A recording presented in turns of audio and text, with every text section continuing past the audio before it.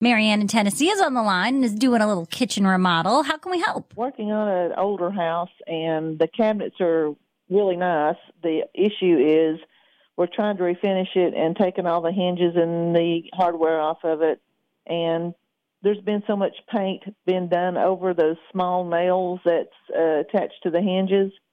I don't know how to get those off there, and to be able to get the doors down to sand it down and finish that. Well, I mean, obviously you're going to need to use some sort of a paint remover here, but you could just, in terms of the hardware, that's pretty easy. And the hinges, yeah. If you had like a metal tray, like an old baking pan or an old pot or something like that, where you could put a couple of inches worth of paint stripper in the bottom of it, you could basically just soak those hinges until the paint releases, and then with rubber gloves, take them out and a wire brush gently, or even maybe even not a wire brush. Maybe you can use just any type of a scrubbing brush and try to free up that paint. I think that will do a pretty good job of getting most of that out of there. The hinges are attached to the cabinet. But take them off. That's what I'm trying to do. I can't because they're screwed on with those little screws. Well, then you could apply the paint remover right to the cabinet itself, too. I mean, I really think that's what you're going to have to do. A chemical stripping agent is going to be like the most effective step here initially. Mm-hmm. I think just with all the buildup of the paint, and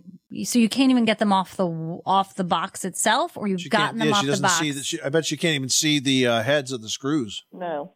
So you're going to need a stripper that's going to stick while the cabinets are still on, the doors are still on.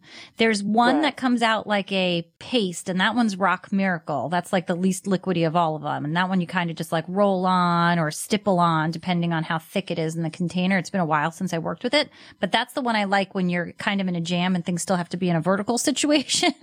And that should, I mean, I wouldn't do that like on the entire door at this point. I would just attack the hinges to see if you can at least loosen it to get them off.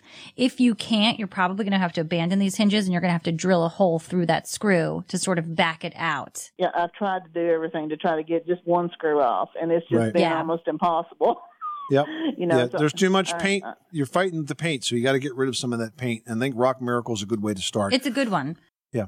Go buy a small can of it, try it on some of the toughest areas, and see how it goes. I think you might like it, and you can go from there. Okay, great. I'll try that. Thank you. All right, good luck. Thanks so much for calling us at 888-MONEY-PIT.